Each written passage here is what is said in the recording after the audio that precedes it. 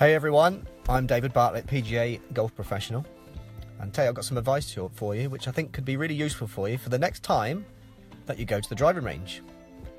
Have you ever got into your car after a driving range session and think, good gosh, that was an absolute waste of time, money and effort. I didn't learn anything and actually come away less confident than I was than when I arrived. That is super frustrating. That's normally because there hasn't been a clear strategy for when you've gone to the driving range. You can normally tell the person that hasn't got a strategy when they're at the driving range because they get 50 golf balls and after 20 minutes they've all gone. They've got sweat pouring from their head and they run up to the desk and buy themselves another 50 because the first 50 were so unsuccessful. You can't leave on a negative note like that. Zero strategy, no strategy at all. Maybe it would have been more cost effective for that golfer as well to have bought 100 at the beginning. That makes sense. So let's say you go with a strategy. Now some people get excited by the word strategy and think that's going to be useful, and some people find it a bit boring to go to the driving range with a bit of a strategy, but bear with me. Let's say you go for 100 golf balls. We're going to break those golf balls down into much smaller amounts, so you've got a strategy for your driving range session. First 10 golf balls are dedicated completely to loosen up.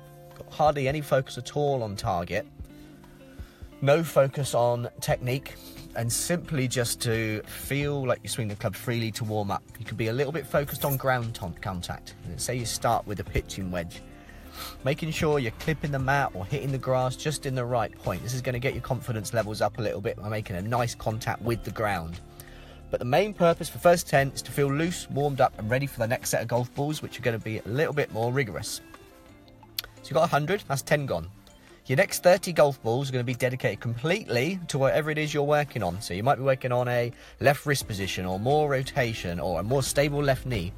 Something along those lines, something pretty technical, something you wouldn't want to be thinking about when you're on the golf course, something you want to forget about when you're on the golf course. So we're going to really focus on that and drill it now. So we're not too focused on target, but be conscious of it. So we'll have a target in mind, but really focusing on that technique that you're working on. Over-exaggerating it. What happens if I do it more? What happens if I do it less? And what effects does that have on the golf ball? Really try and get the feeling of it in these next 30 golf balls. Now, most people when they go to the driving range, they're about 10 wedges, 10 7-irons, and then 80 drivers. 80 drivers. So what you're going to do now is get your driver out, fuel your ego a little bit, and accept the fact that it's okay to hit your driver hard in this instance at the driving range. So the next 10 balls, I would encourage you to try and get that out of your system. Hit them as hard as you can. If you like to try and hit them over the net at the back, that's fine. If you want to try and hit the furthest flag, the furthest target, whatever it might be, now's a good time to feel 100% of your swing speed. Go for 100%, and actually what you might find is, yes, you do deliver the club faster into the golf ball, and on occasion you get a little bit more distance, which is great, which is useful, particularly if you need more distance. You're probably going to lose a little bit of control by trying to hit it harder. But also it gives a golfer much more better awareness of what their swing pace should be like for on the golf course. So go and hit it hard. The next few, hit them a bit softer. Softer, committed, trying to find target when it comes to you hitting some shots with your driver. So get those out of your system. Now, the next lot of golf balls, we've gone through warm-up technique and then hitting it hard. Next 30 golf balls will be all about you focusing completely on your target, going through visualization routines, standing off the golf ball. Same routine for each golf ball, really focused on target, trying to see a shot, see where it lands, paying particular attention to the sort of distance you're hitting it. So you've got a catalogue of distances. This is where you try and feel that if there's any differences in these swings between when you are focusing on technique and when you are focusing on target.